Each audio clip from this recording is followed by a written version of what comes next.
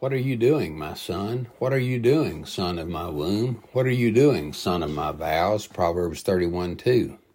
Well, I can remember those very words coming from my mother's mouth. What are you doing?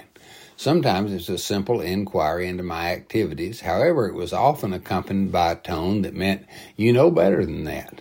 We've taught you better. Why are you doing that? I think that's the implication here. Perhaps she just caught Solomon flirting with a bad girl or drinking too much wine. The next two verses imply that. This is a mother's wake-up call to a dear son.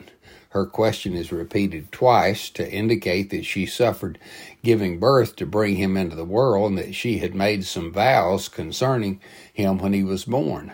Mothers have a right to expect the best from their sons and daughters, not to control or smother them, but to encourage and guide them. Every mother risked her life to bring a child into this world. She endured months of physical, emotional, and social discomfort because of her love for you. She also had a personal vision of hope for your life and may have even made vows to express that hope.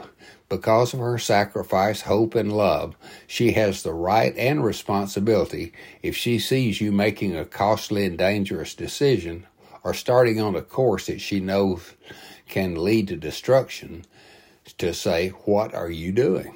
At those times, listen to her. Don't consider her merely overprotective. Solomon would have been spared much grief if he had listened. Father, thank you for wise mothers who often challenge us to think before we act. Amen.